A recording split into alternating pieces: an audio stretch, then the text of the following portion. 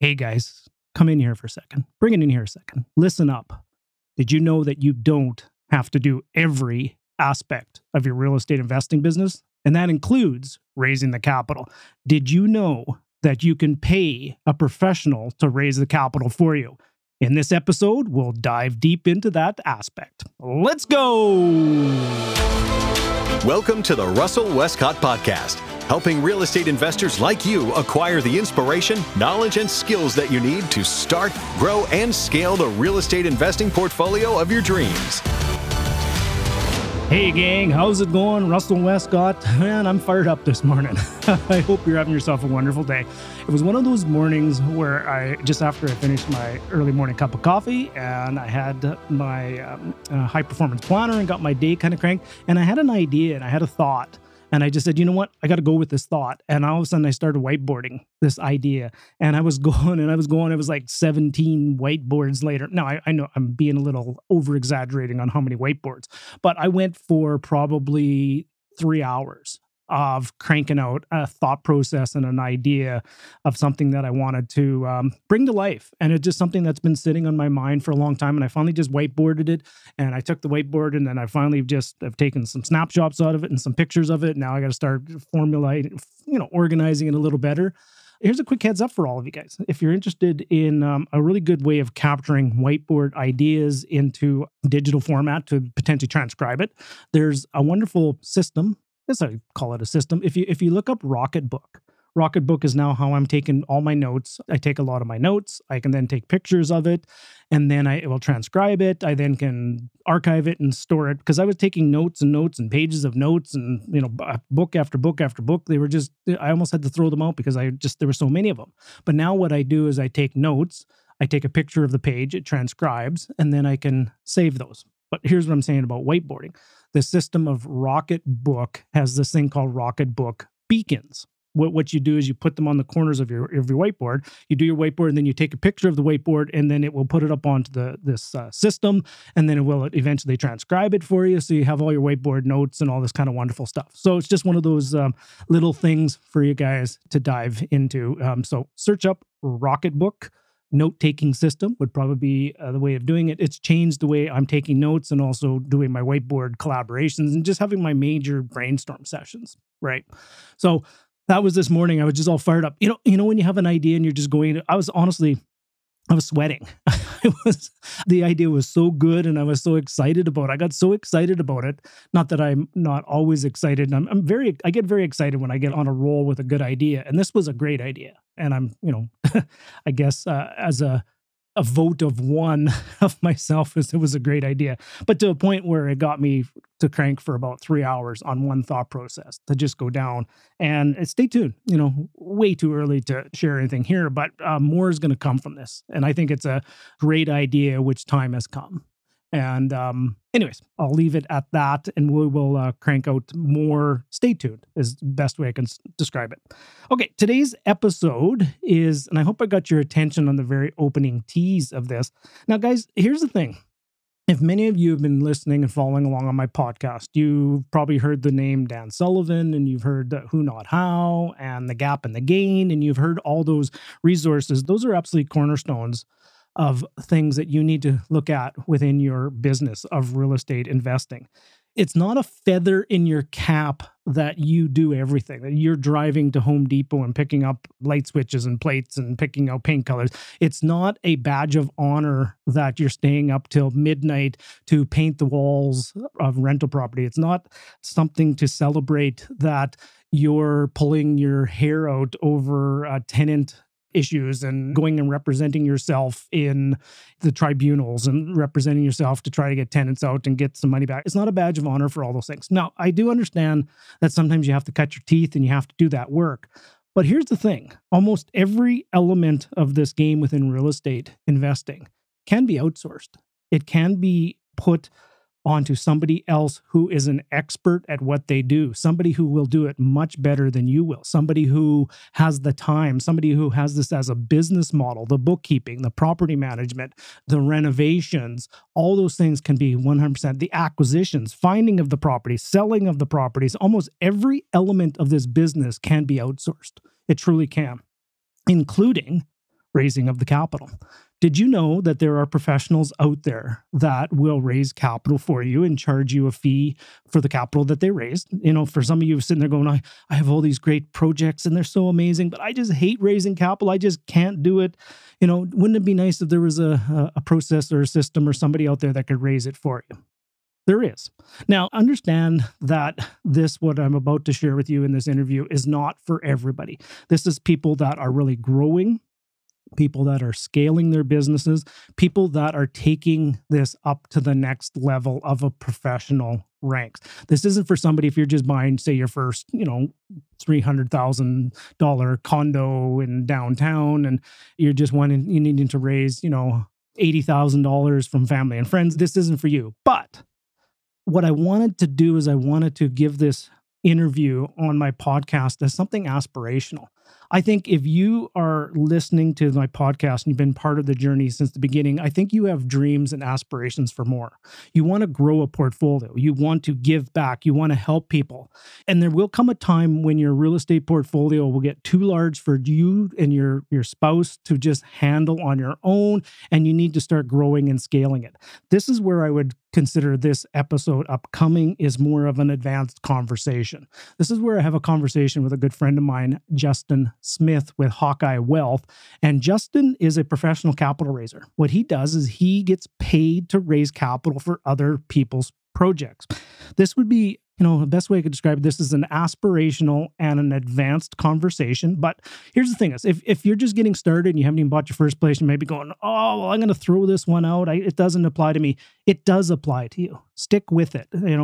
Find out something that is maybe something aspirational. Justin and I did an amazing job on this conversation of breaking it down to getting started, breaking it down and just having the conversation. And whether you're raising 100,000 or 100 million, the process is almost identical with different zeros and maybe just a different level of sophistication and savviness. It really is. And when you go through this next 2 episodes of breaking this into 2 parts, you will see that honest to goodness, when you listen to this episode, you'll sit there and go, man, I can do that. There's no mystique or mystery about that.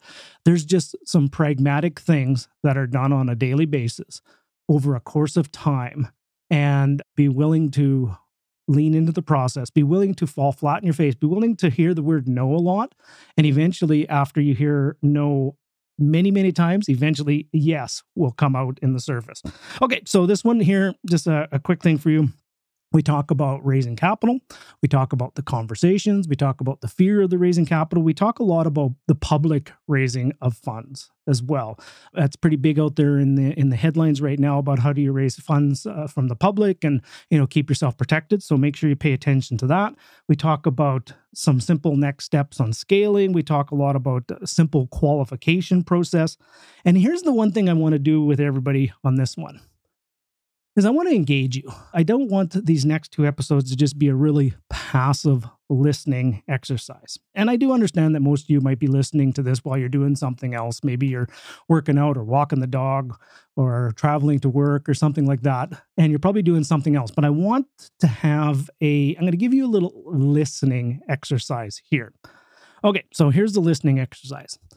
If I say the words plata o plomo, once again, that's plata o plomo. And if you don't know what I'm talking about or what language that is, by all means, look it up. Search it up on the dictionary. Plata o plomo. Now, I've used this story before, and I don't know if I've ever used the story on my podcast. Where I heard this term originally was from an early mentor of mine, Dan Kennedy. And if you're not familiar with who Dan Kennedy is, I think I mentioned him a couple times throughout my podcast.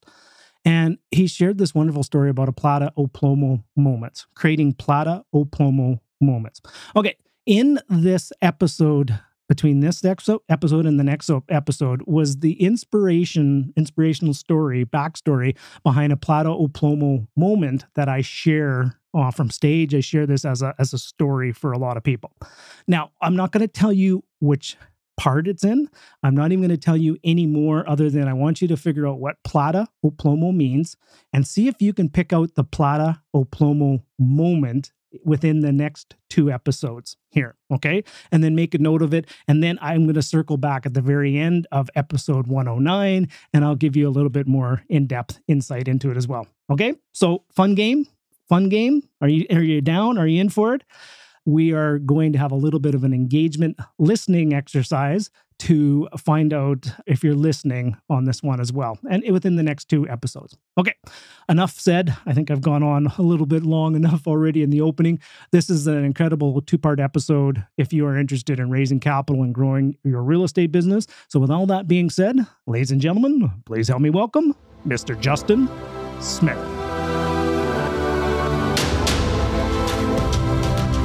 All right, guys, Russell Westcott once again back here in the studio. Got a cool interview lined up for you. I guess the easiest way to describe it is I am having a conversation with a professional money raiser. You get paid to raise capital, do you not, Justin? Yes, sir. So we're going to dive into more of that conversation here shortly. But first and foremost, everyone, please welcome to the interview, the Raising Capital interview series. This is Justin Smith, everybody. Justin. Thank you for having me. Good to see you. Okay. We're going to get really serious here. We have lots of fun. And so everyone, if you are watching these interviews, we do have lots of fun. We go deep into certain conversations. But I always like to start things with some context and giving some people that are going to be watching this a little bit of context about where you come from. I don't know your whole backstory. I actually know who you are and what you do. And I've been a fan from afar. And every time I've ever run into you, Justin, you've just been so professional and you're just so buttoned down. And, quite frankly, I might need to get my coat on here just to keep up with this guy. But I've seen you evolve and I've seen you grow and I've seen just some of the things that you've done is just tremendous. And you're actually on the verge of launching a brand new business venture. And we will talk about that as well. But that's a long way of saying, maybe for the people watching, if you could just give us a little bit of the Coles Notes version about who you are and where you've come from and maybe some of your experience within real estate. Yeah. I've been in the industry now for about 7 years. And so you started when you were 19, right? Yeah, I shave once a year, and if I look older than 20, it doesn't have to grow back, but I've had to grow it back every year. No, I've been in the industry now for 7 years. I've enjoyed many ups and a few downs that I've certainly learned from here. There've been some challenges along the way. I remember when I first got into the business about 7 years ago, I went to a real estate conference and there were about upwards of 700 people in the room. And I just remember being blown away about how a conference about real estate could attract that many people. It was a new industry for me. I had done some investing in the past through my college years. I'd always enjoyed it. But I just remember just being blown away. So I started to ask a few more questions about this investing in real estate. And shortly afterwards, I met the person that I would begin to work with, that Raising Capital. Nice. So that was in 2011 and made the jump. I had a job at the time, the career. And as you said, I'm paid to raise capital. And if I don't raise capital, you eat what you kill in essence. It's very much a sorry for the graphic view there, everybody. Yeah. No, I remember getting into this for the first 6 months. It was a struggle. My wife was working full time.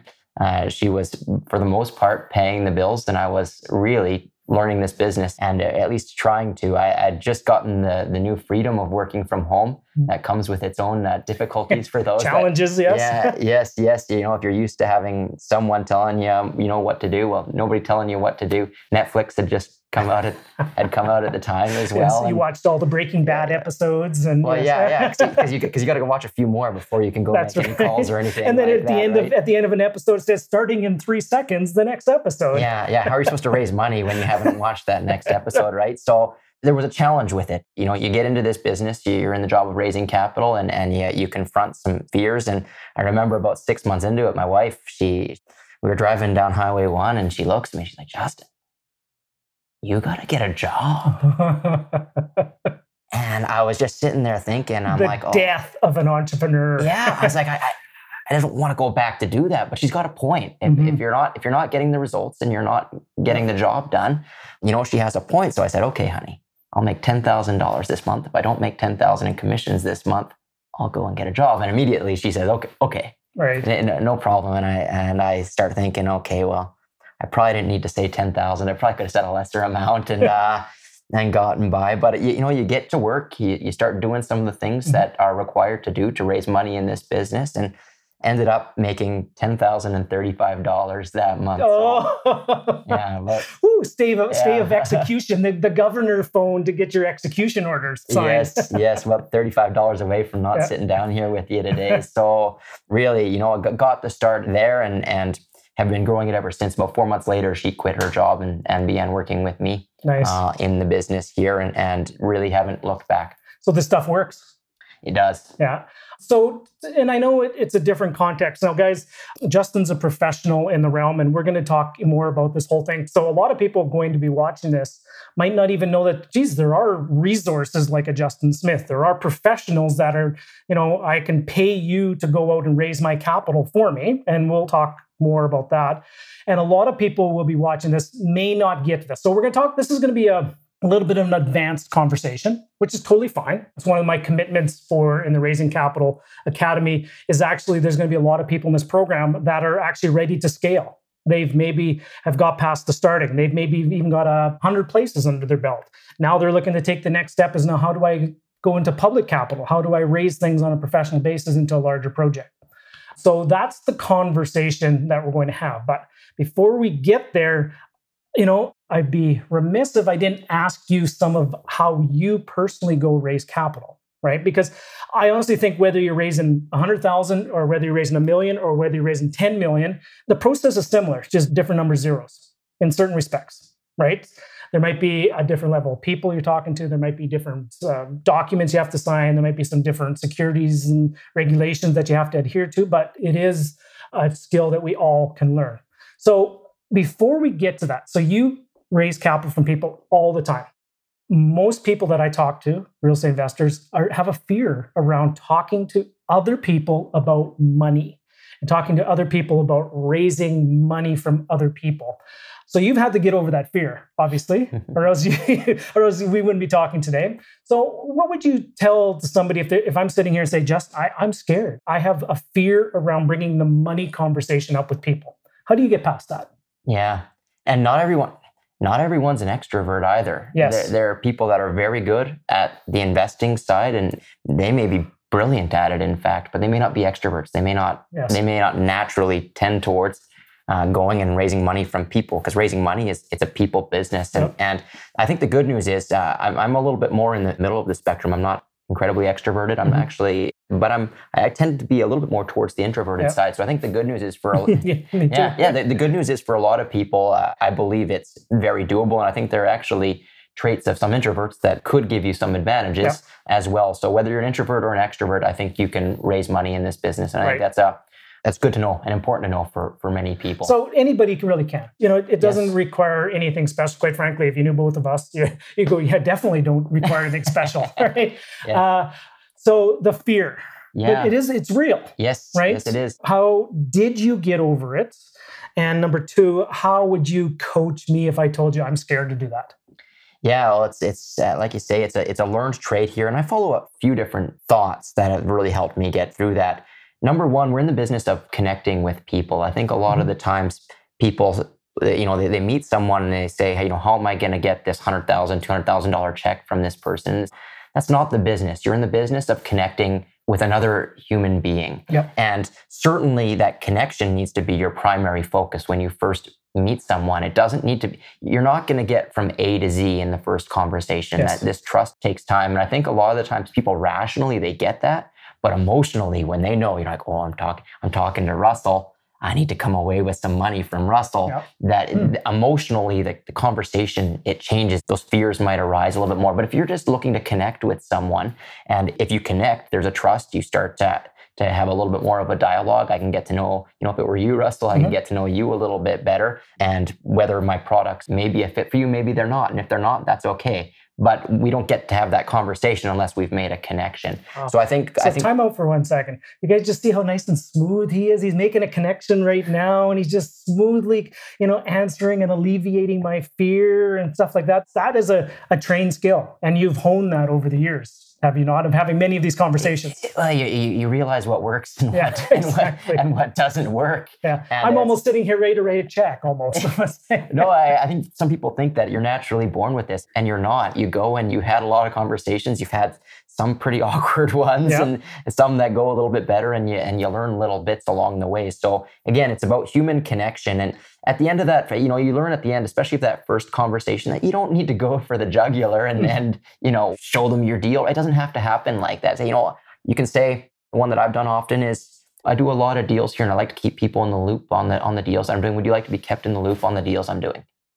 Guys, I hope you wrote that one down. That's brilliant. Absolutely brilliant. It's a conversation that's really easy to have, and most people will say yes to that. And that's basically permission to put It's a them on shy your, yes. on It's your a shy yes. on your email database, and it at least plugs them into your system, and then there becomes a question of the follow-up and what's the next step for that. But it starts with being able to connect with someone and have, for a lot of people, it's just some kind of soft close at that first one. You're not going A to Z conversation one. So that's Connection. And then would you like to be kept in the loop of the deals that I'm doing? Yeah. And you can get creative here. There's a lot of different closes that you could have on that first conversation, but you're not, don't go in thinking that you're making a big ask, or just remind yourself that you're not making a big ask. You're just meeting somebody. You're taking a genuine interest on another person. Yes. Right. And finding out, first of all, if you can help them. Yeah. And that's number two. It's value. Yeah. Are you able to add value to this person? And value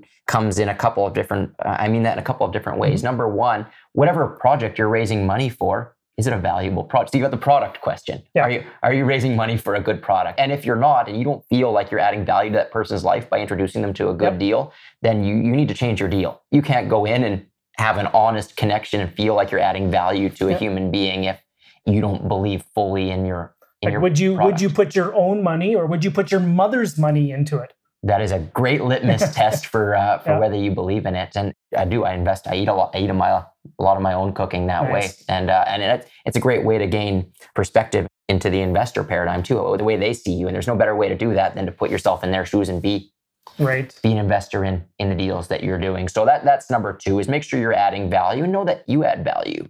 Mm-hmm. It's not just the value around the product; it's the value of what you bring to the table. And for some people, it's a confidence or belief in themselves issue. And if that's the issue, if it's not the product, if it's the value that you believe you bring to the table, there's probably some different things that you can do to know that you can do this, that you can bring value to the table. So the first is connection. The second is this conversation around value. And the third is context, because you talk about fears around having money conversations. Well, let's say you're at an investment conference and everybody's talking about money, and you can talk about other things. You can talk about dogs, you can talk about other people's interests, but you're at a money conference. Yeah. So it's actually that's already one level of filter already for people that have showed up, already know what they're getting into. It's okay to talk about money. In fact, it's kind of weird if you don't talk about money in that context, right? So you can create those contexts. And again, when you meet someone and you make a connection, maybe you don't want to talk about money as much on that first conversation. Often I don't. I'll have an hour-long conversation and talk maybe 1 minute or less about money during that conversation. And then what you do is, if let's say you have a follow-up event, you have a webinar, or you have a follow-up presentation, you can say, hey, I'm doing this. Would this be the kind of event that would interest you? And if they say yes, well, you bring them to the event. They know you're going to talk about money at the event. You're creating a context that makes it a very appropriate place to be talking about money. So now you're talking like a step of qualification almost. Yeah. Right? So I'm slow, and I always have to recap things. So the first one was connection. Correct. Then add value. Yes. Then context, CVC. And then the next one is qualification almost. Right? Nice. Yeah. And really what we're in the people business. If you connect with someone, if you add value to that person and you create an environment or a context that allows you to have that conversation, you will raise money. Wow. So holy moly, you said a lot there. I'm just going to unpack it a little bit. So if you really think about it, really the best way to get over the fear is stop thinking about yourself, right? That's really the reason why most people have fear, is because they're thinking about, what are they going to think of me? This is awkward. And it's all an internal focus on themselves. If you actually focus on how can you make a connection with them, how can you provide value to them? How can you set the environment for them to win? And then how can you prescribe something that works with them? every one of those 4 steps you talked about was 100% focused on them. Yes. No fear when you're trying to help another person. Correct. And I know a lot of people that think that if you meet someone and your ultimate goal is to have a check written from that, isn't that, they say, isn't that disingenuous? Mm-hmm. Where you're not just meeting them for the sake of meeting them. And I think it's important to realize that you are meeting them for the sake of meeting them. And as you get to know them, if you can add value to their life through the fact that you do these real estate investments, then all the better. If you can't, that's okay. Yeah. And it comes down to intention. Really, at the bottom line is if you really want to talk about, and there's been some studies out there that I've seen these studies that people have had scripts to read, like a sales script on the telephone, and they had different intentions. One person's intention was they must make a sale. The other person's intention was they had to help somebody. Same words, read the exact same way. The only thing different was their intention. Take a guess who had better close ratios. Not too hard of a question. Yeah, the one with that had the intention of helping people had a better close ratio, bar none. So it really just boils down to your intention of helping somebody else. So to your best knowledge right now, and I'm just talking rough numbers, how much capital have you, give or take, have you raised? That's a difficult question to ask. Some you raise directly, some you raise indirectly. Mm-hmm. I got my start helping people get involved directly in properties in Northeast BC. Yep. So it was a little bit more of an indirect raise, but directly and indirectly, it's in the tens of millions. Tens of millions. Nice. So, and the reason I asked this is part of this interview series, I'm actually roughly quasi adding this up to give people a perspective of what it is. And now with this, we're now over 100 million. And the people who I've interviewed so far of capital raised. So that's really the context. There's no judgment of the number one way or the other. And quite honestly, I think you're just getting started, which we will talk about your brand new business venture, Hawkeye Investments. Hawkeye Wealth. Hawkeye Wealth. So very cool. The company you got your first start with was Western Canadian Properties Group? Yes, Western Canadian Properties Group and Western Wealth Capital are... Man, some fantastic things they've done. Yes. Wow, I'm just blown away. Actually, Dave, I'm just trying to coordinate with Dave Steele about getting him on this interview as well, about of getting his insights to this as well. So, you invest in in properties yourself? Correct. You probably have a portfolio of properties. Plus, you also invest in the funds, I would imagine. Yes, sir. As you mentioned before, and I think that's important, right? That would be important from the standpoint of you could tell somebody, look, I actually got the first shares of this as well. Yeah. And we have some mutual friends where you're just raising capital for Derek Peaver and the whole there as well. Derek is part of this program as well. Check out that interview as well. Okay, so now I want to talk about a little bit about public raising of money. Like everybody sits there and they sit there and go, well, I want to put it out on a web page or Facebook, or I want to host an event and I'm going to go out to the public and raise some capital. You can actually get yourself into some hot water doing that, can you not? Because there are some rules and some people governance and people that have gone through the process like you that have a little bit of, I have a little exception to somebody just doing that in the public as well. So what are some pitfalls that can happen with a person just going to the general public of raising capital?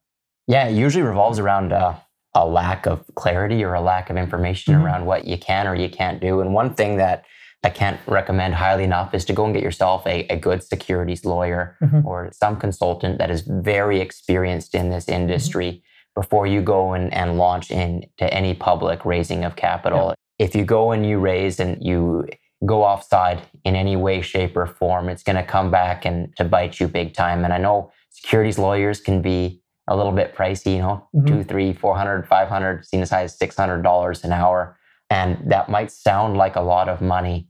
But if you go offside significantly with the Securities Commission, and the mental anguish and cost of that and downtime that can often come as a result of going offside can be massive. So go and get yourself a good securities lawyer. Right.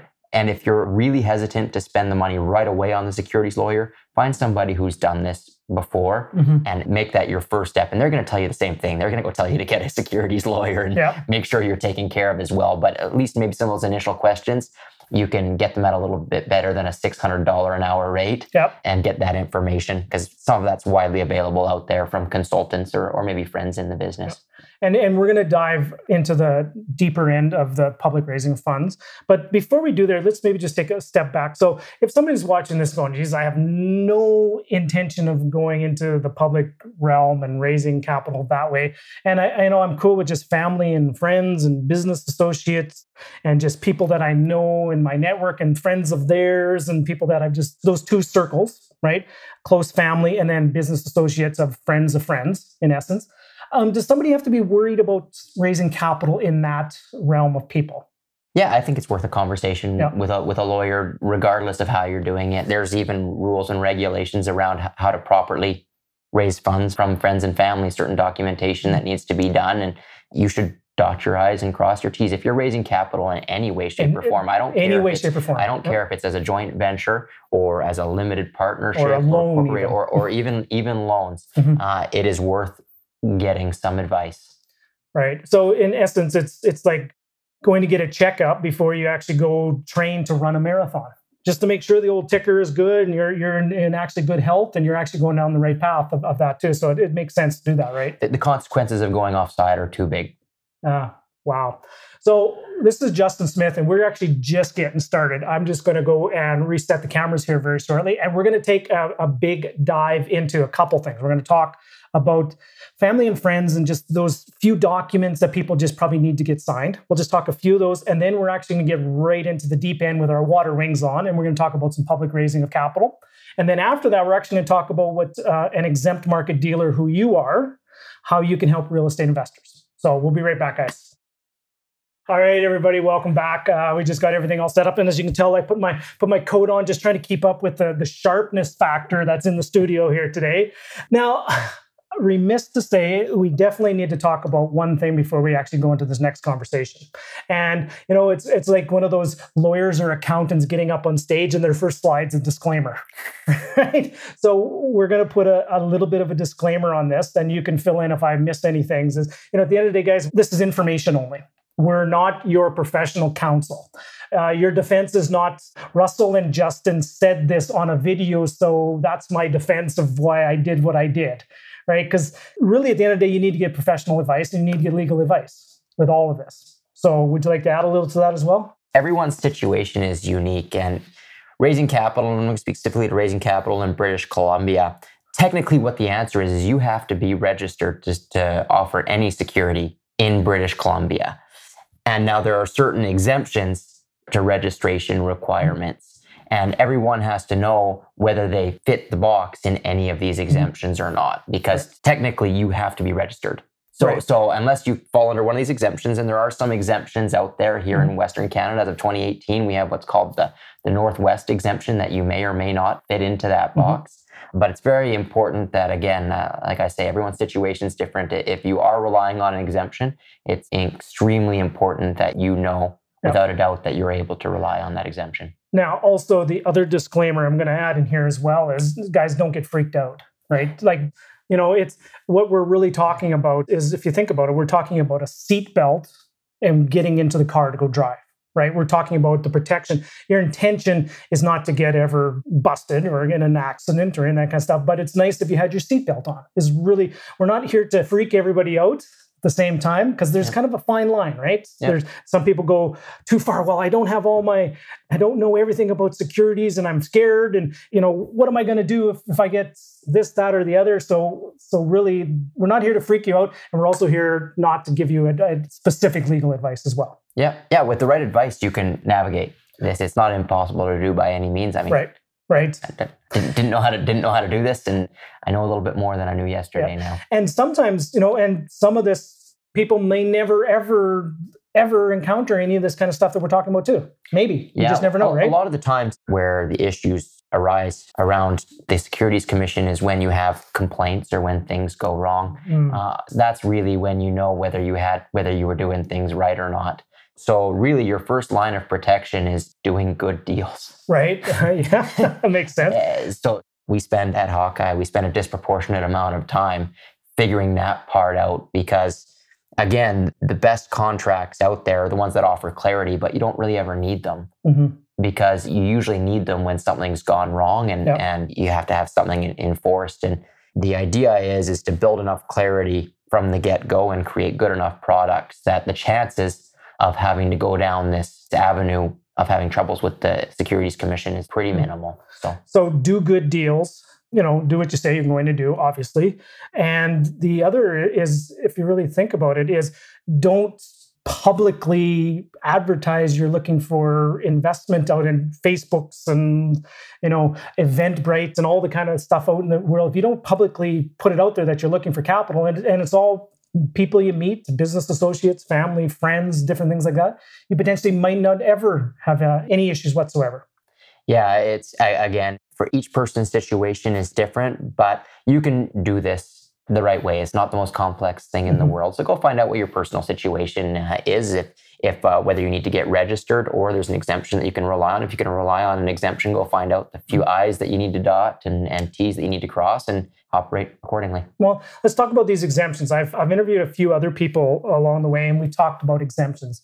You live in this world, so you probably have this off the top of your head just like this, or it's totally fine if you don't have exactly every single one of them. But what would be some of the exemptions that people could fall within? And maybe from the top down to the bottom. Yeah, there's a number of them. Now, in general, in the private market space, it's called the exempt market space, you tend to have a little bit less disclosure than publicly traded companies. And because of that, the BC Securities Commission sets out rules and regulations as to what appropriate disclosure is required to have an investor come in. So you've got a couple of different categories of investors. You may have heard the term accredited. Yep, accredited, eligibles, different things like that. Yes. Unicorns. Yes. The funny part is each province has their own set of rules as well. So there's a governing body over each of them, and the rules aren't the same. The rules in BC aren't the same as the rules in Ontario. So if you're going to be raising money in different provinces, it's also important to know the specific rules of that province. Here in BC, you have what's called an accredited investor exemption, which means that you're able to raise funds from people if they meet one of the criteria. Now, you don't have to meet all of them.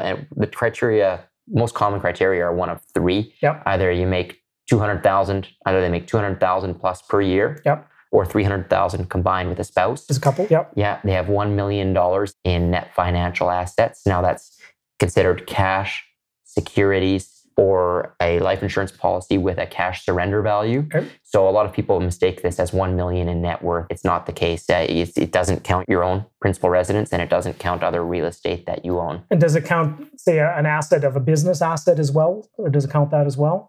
Like an equity value of a book of business that you might have or something like that? Yeah, it gets even to be a little bit more of a gray area as to what counts. At the end of the day, what they're looking for is liquidity.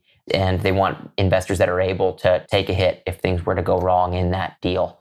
So really, that's what it's a question of, the question of liquidity. And then the third is a net worth component of $5+ million. So you don't have to meet all three of these criteria, but usually accredited investors will meet one of those. There are a few other criteria as well that you may meet, but a smaller group of people will meet those criteria. So you can go online and find out what that criteria is at the Securities Commission website. At the Securities Commission. So if you just Google Security Commission website.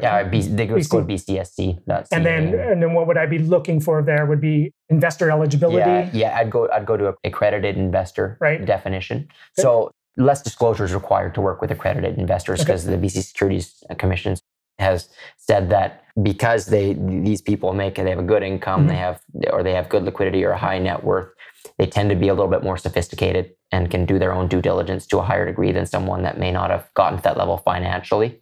And number two, in addition to being sophisticated, they can afford to take a financial hit. Yes, that's the big thing, right? So they don't require as much disclosure. So really, if you think about it, is if things went sideways and things went bad, how much pain would it cause the investor?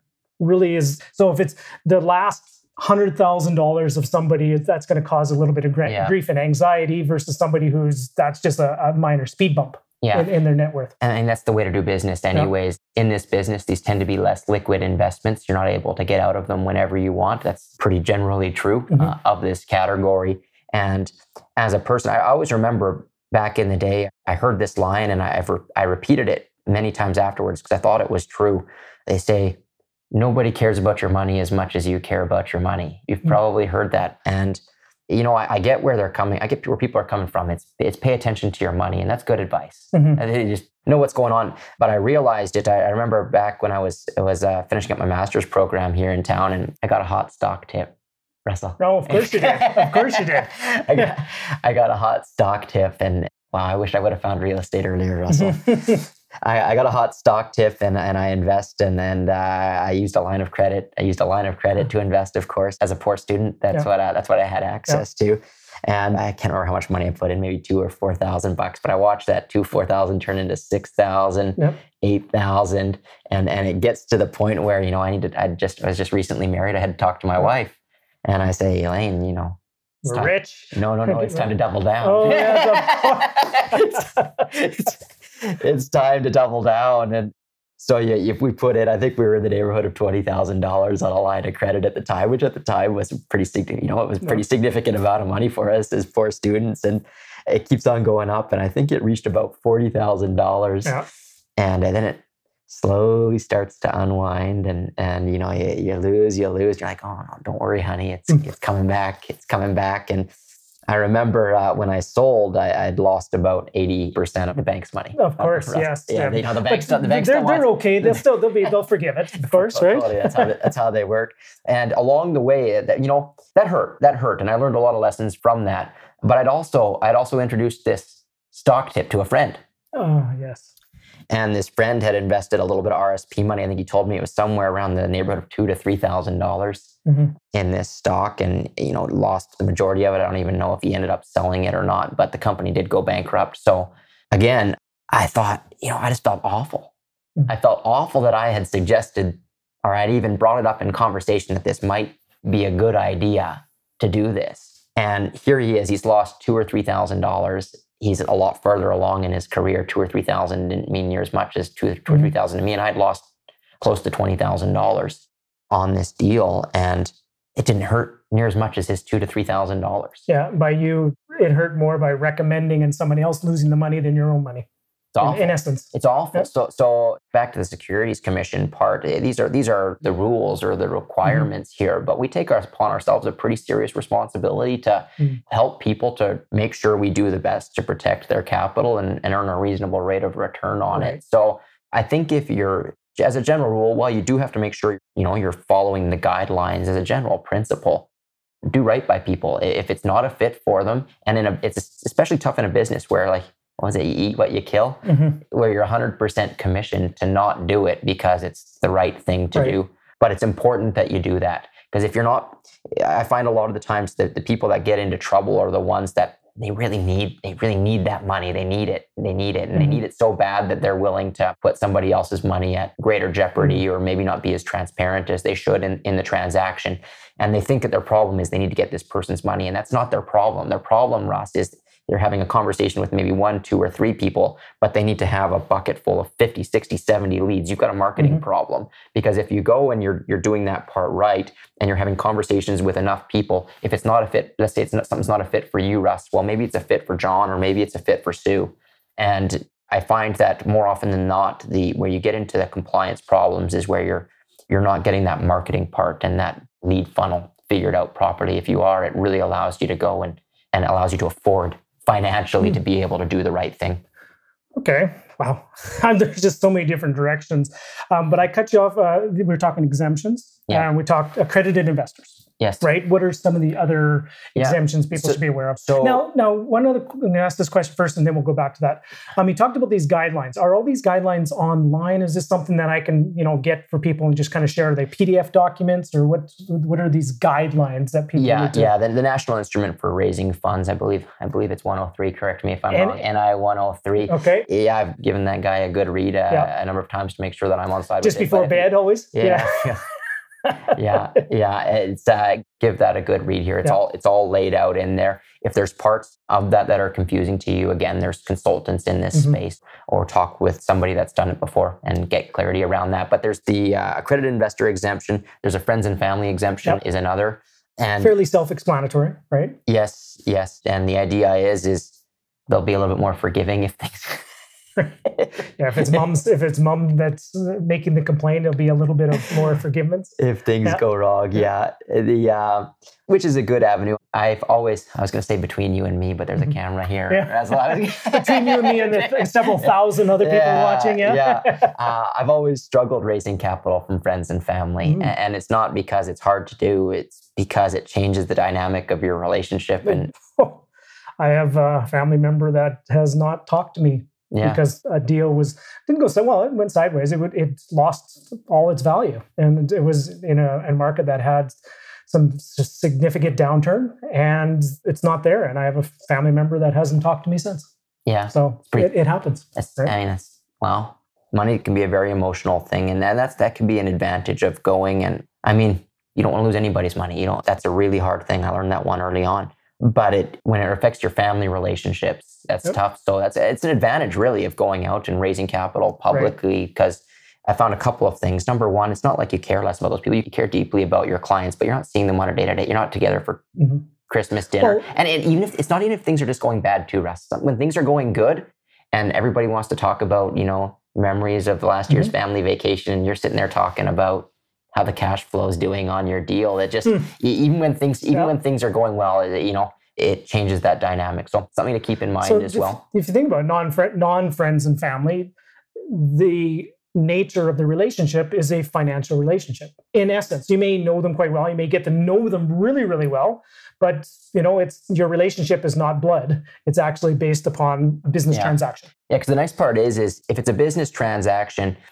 what I really try and do is get clarity for my clients, because if I'm working, and the majority of my clients are accredited investors, so they don't get there by being poor at what they do. Usually they're quite successful in their ventures and they're quite sophisticated. So my job becomes to build trust with them, so that when I give them information that they believe it, and they do that through verifying it. Usually sophisticated investors do that.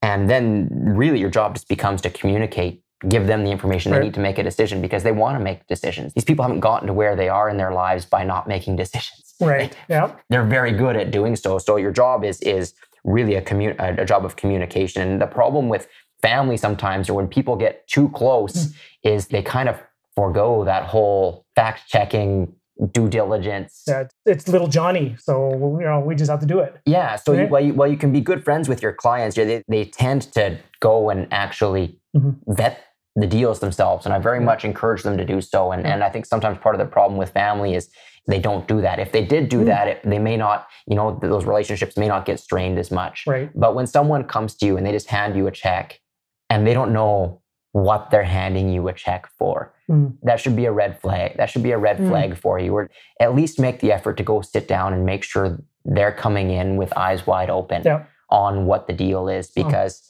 I've had situations where I inherited a book of business, and this book, a number of sales have been made to clients in this book. And when you start fielding the phone calls, you'll start hearing things like, oh, this person promised me this, or this person promised. And I was like, I hope they were never promised anything. It's not a word that, it's a kind of like promised and guarantee. These are words you just don't use. Ixnay on the promise. It's just a no. And if you sell them the right way and everybody comes in with eyes wide open, whether it's a family member, but especially if it's a family member, make sure they're coming in with their eyes wide open, because it always surprises me. And on the whole, our deals have performed quite well. I'm very pleased with how the deals have performed, but every once in a while you'll have a deal that underperforms.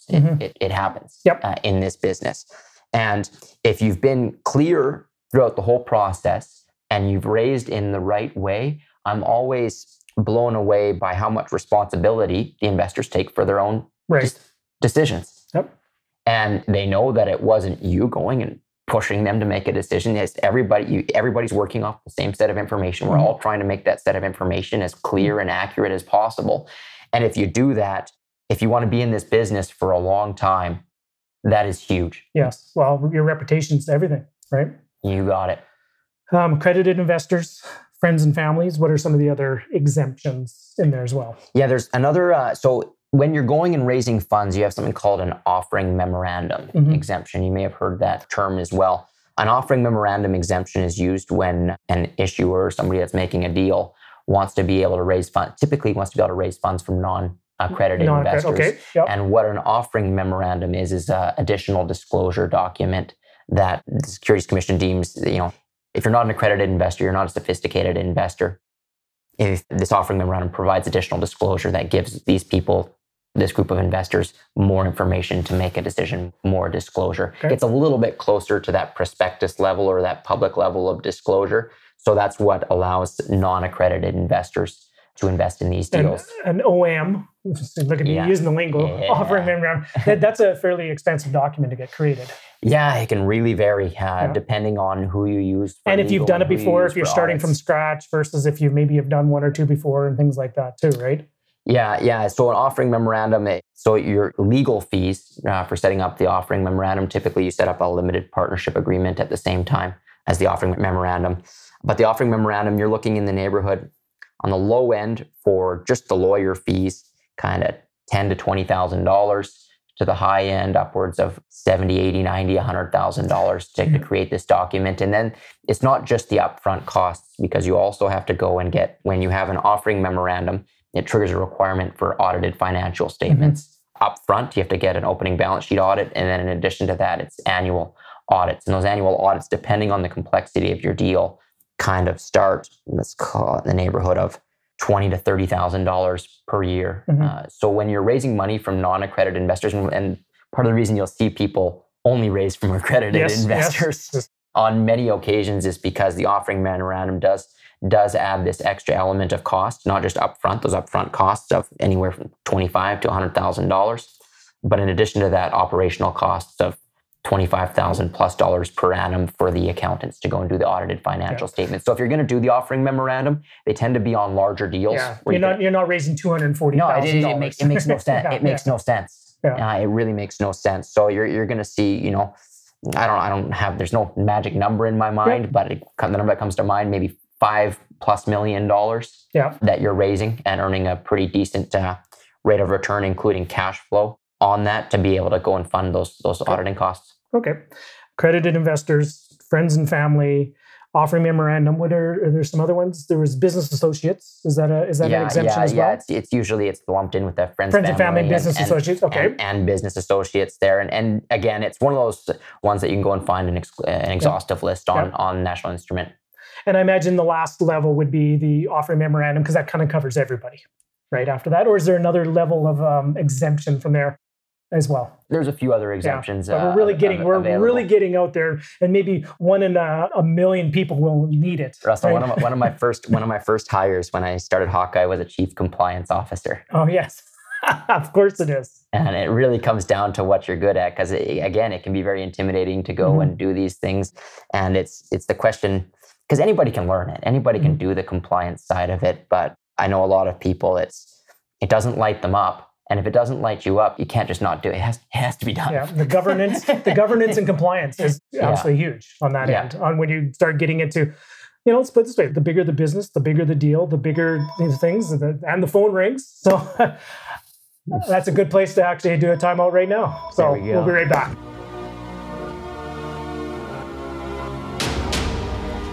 So what did you think of today's episode? Remember, this is just part 1 of 2. So remember, right at the very beginning, I gave you a listening exercise to dive into. So have you figured out what Plata o Plomo means? Have you figured out where that moment occurred within this first one? You know what? It might not even have occurred in this first episode, right? It might be in the next episode. I don't know. I'm not going to give that away. That's for you to be as an engaged listener into this process as well. But guys, have yourself a wonderful day. Thank you very much for all the wonderful shares. Thank you very much for all the wonderful feedback, the reviews, of just sharing this podcast out, to sharing it out with other people that are looking for some good quality information in the world of real estate investing, personal development, personal finance, entrepreneurship, all that kind of stuff. Okay. I just wanted to, just from the bottom of my heart, thank you very much for your engagement. Thank you very much for playing along, and thank you very much for listening and sharing. And the last thing I always say on all my podcast episodes is, remember, in every interaction you have with another person, always leave them feeling inspired, encouraged, and always come from a place of love. Bye for now, everybody.